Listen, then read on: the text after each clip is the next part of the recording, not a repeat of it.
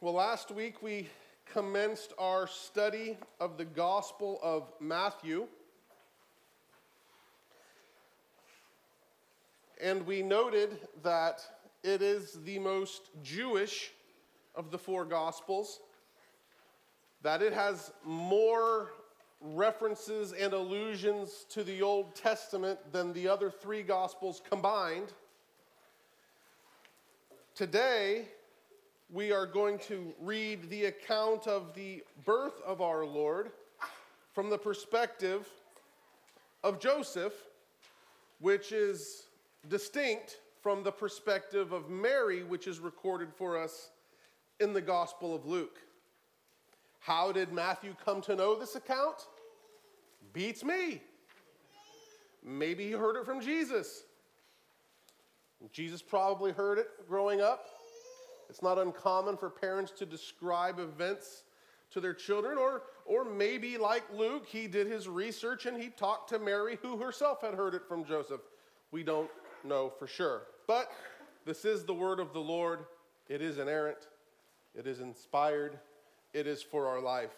So, brothers and sisters, please turn your attention to Matthew chapter 1 as we read verses 18 through 25. Now, the birth of Jesus Christ took place in this way. When his mother, Mary, had been betrothed to Joseph, before they came together, she was found to be with child from the Holy Spirit. And her husband Joseph, being a just man and unwilling to put her to shame, resolved to divorce her quietly. But as he considered these things, behold, an angel of the Lord appeared to him in a dream, saying, Joseph, son of David, do not fear to take Mary as your wife, for that which is conceived in her is from the Holy Spirit. She will bear a son, and you shall call his name Jesus, for he will save his people from their sins. All this took place to fulfill what the Lord had spoken by the prophet. Behold, the virgin shall conceive and bear a son, and they shall call his name Emmanuel, which means God with us. When Joseph woke from sleep, he did as the angel of the Lord commanded him. He took his wife, but knew her not until she had given birth to a son. And he called his name Jesus. Brothers and sisters, this is the word of the living God. The grass withers and the flower fades, but the word of the Lord endures forever. Let's pray. Almighty God, we thank you for this passage, and we thank you for what it teaches us. We thank you for not just sending your son, but for inspiring the recording of two accounts of it. Thank you. Grant that we would marvel, grant that we would have faith, and grant that we would be found faithful. In Christ's name we pray. Amen. Well, as we said just a few moments ago, this is the most Jewish of the four Gospels. And here, Matthew begins the section that's referred to as his infancy narrative. From chapter 1, verse 18 through the end of chapter 2, Matthew is going to tell the story, so to speak, of baby Jesus. How he's born, how he's visited by the wise men, how they have to flee to Egypt, and how they make their return back into Israel, and specifically how they wind up in Galilee. Okay? These verses here, this infancy narrative, is constructed around 5 Old Testament texts. 5 Old Testament texts are weaved into the construction of this infancy narrative to make the case. He's not simply making the case that Jesus is the fulfillment of prophecy, or that these prophets were talking about him and Jesus is, ta-da, here, now that's done. He's making something deeper. And some of the passages that he's going to allude to in this infancy narrative are more about revealing the point that Jesus is experiencing in his person the experience of faithful Israel over 2,000 years. Jesus is true Israel. And he experiences what the people have experienced at their various points and times. So he's not simply a king. He is the embodiment of true faith, the true son of Abraham. And in so much, then, as the descendant of David, he is truly the Lord's anointed to lead his people. But here we get to the account of Joseph being told that his betrothed is pregnant, and not by him, not by someone else, but by the Holy Spirit. We come today to the doctrine known as the virgin birth. This doctrine is absolutely essential. It's amazing to me that in the 19th century, as the fundamentalist modernist debates were heating up, the liberals, and I mean that in the true technical sense, not just the pejorative that conservatives, which is also, we're so sloppy with our language nowadays. But in the late 19th century, early 20th century, liberal meant something. Okay? It meant a certain commitment to certain things. But the liberals attacked the virgin birth with greater vigor, way greater vigor, than they attacked the resurrection itself, which is incredible to me. But understand off the bat that the virgin birth is an article of prime importance, okay? This is an article of our faith that we would say is essential. This is not something that we agree to disagree on. If you don't agree, then the entire weight of the Christian church is on my side to say, you're not a Christian. And what we mean by this is this, that Jesus was conceived in the womb of a woman who had had no sexual relations or interactions with any male. She was a virgin at the time of her conception. And that the baby conceived in her womb was conceived that is out of, that is the sources of the Holy Spirit, is what he's told by the angel. No human male genetic code went into Mary's womb to conceive Jesus. Now, what we do not mean is what some of the loopy so-called church doctors came to say in the early church.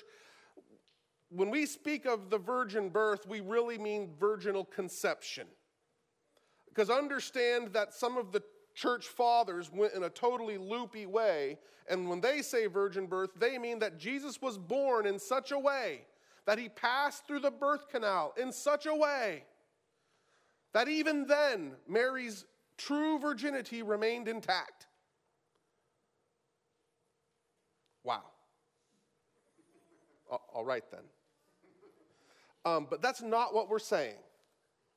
We're saying that Jesus, in a true mystery, that God, the Holy Spirit, who we confess is the Lord and giver of life, that the Holy Spirit, who was the agent of creation at the dawn of time, who created all that is, in the space of a young woman's womb, took one of her eggs and spontaneously created human life. Not something perverse like in the Greek mythology where a god takes the form of a person or even more disgustingly an animal. And nothing like that. We're talking about the spontaneous creation of life without means, a true miracle.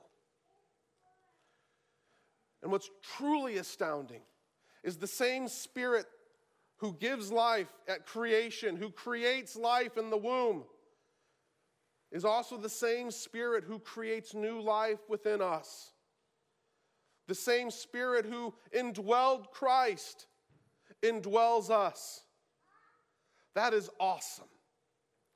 But there are several things about this passage that I want to draw our attention to because it enhances our faith, our awe, our wonder, and our faithfulness.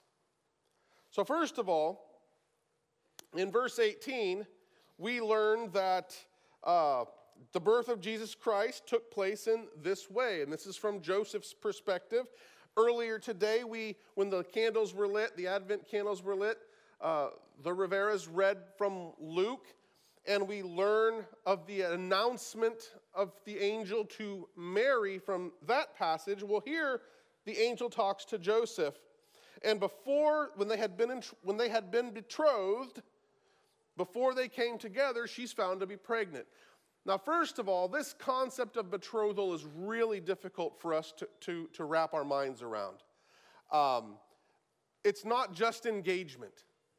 It's basically a marriage period where it was enacted by an act almost as official as marriage, and it would take an act as official as a divorce to end.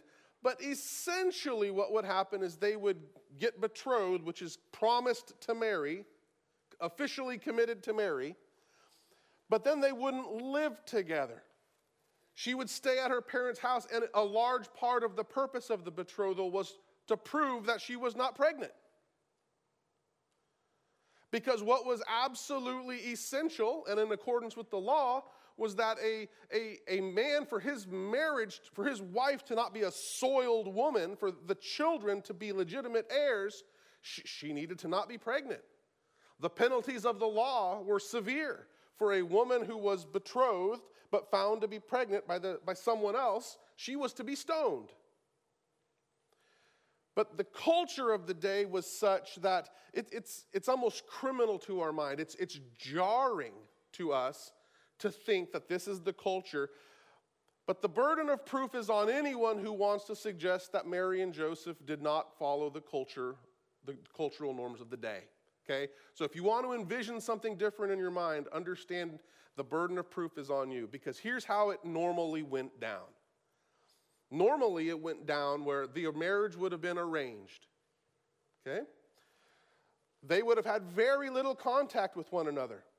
Like in many sectors of the world even now, where marriages are arranged and they don't really meet each other until wedding day. She ordinarily would have been about 12 or 13.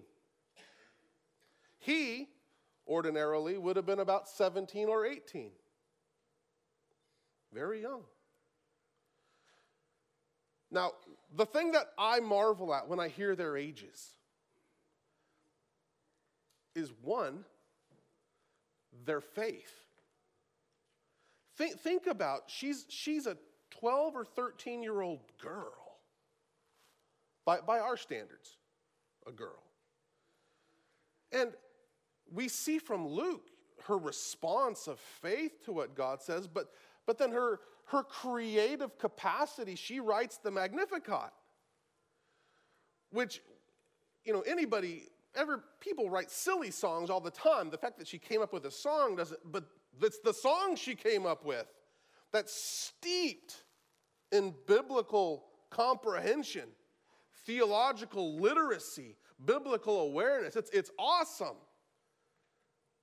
And she was no dummy. She understood full well the cultural backlash of being in her situation and being found pregnant. And virginal births, virginal conceptions were just as common then as they are now. And if someone looks you in the eye and swears they didn't do anything, you still don't believe them because you know how it works. Flipping over to Joseph, he knew how it works. That's why he was resolved to divorce her. No one just gets pregnant. Okay? But Joseph, being a man of his age, he understood something too. Understand, Mary was not the only one in a hard place. In his culture, this was not an option to divorce or not. Culturally speaking, if he took her in, her stink became his stink. And he would be ostracized. He would be we say he was a carpenter. Good luck, Mr. Carpenter, when no one will hire you or contract you. Ugh. But at 17 or 18, it says that in verse 19, that he was a just man or a righteous man. So he's two things. He's just or righteous, and second, he's unwilling to put her to open shame. Two things. That's what he is. It's not saying because he was just, he didn't want to put her to shame. No, it's saying he's two things. His justness or his righteousness refers to the fact that he lived in conformity to the Word of God. He followed the law. He kept the law. And so because he was righteous and he wanted to follow the law, he knew that he had to do something. But he was also compassionate. And right here you see a man who understands a righteous interpretation of the law or application of the law, and he is to be immediately place marked. Put a little dog ear right here and contrast how he interprets and applies the law with how the Pharisees and the Sadducees do. You see, the law had two provisions for someone in this case. One is the fact that Deuteronomy says that a woman who's betrothed and is found pregnant is to be stoned. Eugh. But then again, the law says that for any reason, he could divorce her. There's a perspective that wants to use the law and all of its weaponized force to really turn the screws and hurt other people. And there's a way to look at the law. Okay, within the parameters of what the law allows, what's the most compassionate thing I can do? And he shows compassion. He is not simply trying to turn the screw. How dare she put me to shame? How dare she be unfaithful? He's not thinking along those lines. His heart is in the right place. And I could go even further. This infancy narrative, it features prominently two people. Two people are featured prominently in this infancy narrative from chapter 1 to chapter 2. Joseph, who is repeatedly mentioned, and Herod. It invites a character contrast. How they both receive the word of the Lord from different sources, but they both receive it, and how they respond, and what God ultimately honors. I'm in amazement at Joseph's faithfulness and his maturity at 17 or 18, and coupled with Mary, it is no wonder. You don't think for a moment that Jesus was not shaped by his upbringing. He grew in wisdom. And this same household produced two writers of our New Testament. Anyone know who these two other writers of the New Testament are? James and Jude. So God didn't just use Joseph and Mary's faithfulness in isolation for Jesus. He also constructed the family unit as a covenantal outpost in which the faith that he desires is nurtured. And the man Joseph, he's in a tough place. And the Lord sends an angel who tells him what to do. This is kind of an insight into how God often works. He lets us sit with things for a while before he reveals the third way. Joseph is sitting there mulling over what's the best way to do things. And finally, the Lord sends the third way. Now, we don't get angels. There's a cluster of angelic appearances around the birth of Jesus because it was an epoch-shifting thing. But it does ring true that the Lord oftentimes lets us sit and stew before he reveals the third way. And he gives Joseph in a set of instructions.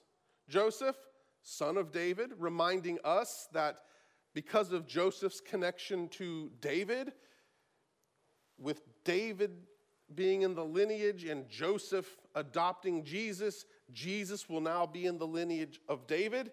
He gives him a command in verse 21, you are to call his name Jesus. Understand when it says you shall call his name, he's not being esoteric and spiritual. He's giving a command. A very literal translation of that clause would be, you are to call his name Jesus. Just very straightforward. I'm telling you what to do. And Joseph is obedient. He names what the angel says to name because he is faithful to the Lord and to his word. And all this, we're told, is to fulfill what the Lord had spoken by the prophet back in Isaiah chapter 7, verse 14. Behold, the virgin shall conceive and bear a son, and they shall call his name Emmanuel. Much ink has been spilled about this verse and how Matthew is using this verse. And if you read Isaiah chapter 7, verse 14 in its original context, you may be scratching your head as well. You see, Isaiah, in his prophecy, he used one of two Hebrew words that he could have used.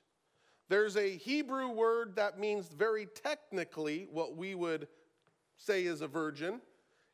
And there's a Hebrew word that means a young woman of marriageable age. Guess which one he used? He used the one that culturally, normally assumes actual scientific virginity, but not requiring it. And that has been a big ever since the Lord had him do that. Why did the Lord do that? Well, it's because there's a near and a far application. You see, if this gets us deep into the waters of how you read and apply the Old Testament. There's a school of thought that would have you go back to Isaiah's day and have Isaiah utter words that were utterly nonsensical to the ears of everyone around them. That made absolutely no sense, had nothing, no relevance at all, and then 700 years later, they suddenly, that's what he meant. And that's not the school of thought that I think is responsible. That does not make sense of the context. But there is a school of thought that says, when you read Old Testament prophecy, oftentimes the near and the far applications are kind of murked together in the mind of, because he's in a dream. And so there is an immediate application, but then there's a greater reality that it's pointing to. And specifically, here's the situation that Isaiah was talking to. If you look at Isaiah chapter 7, verse 7 and through 9, the historical counterpart is in 2 Kings 16. You got to read those two together. Otherwise, Isaiah 7 makes no sense, and you'll spiritualize it.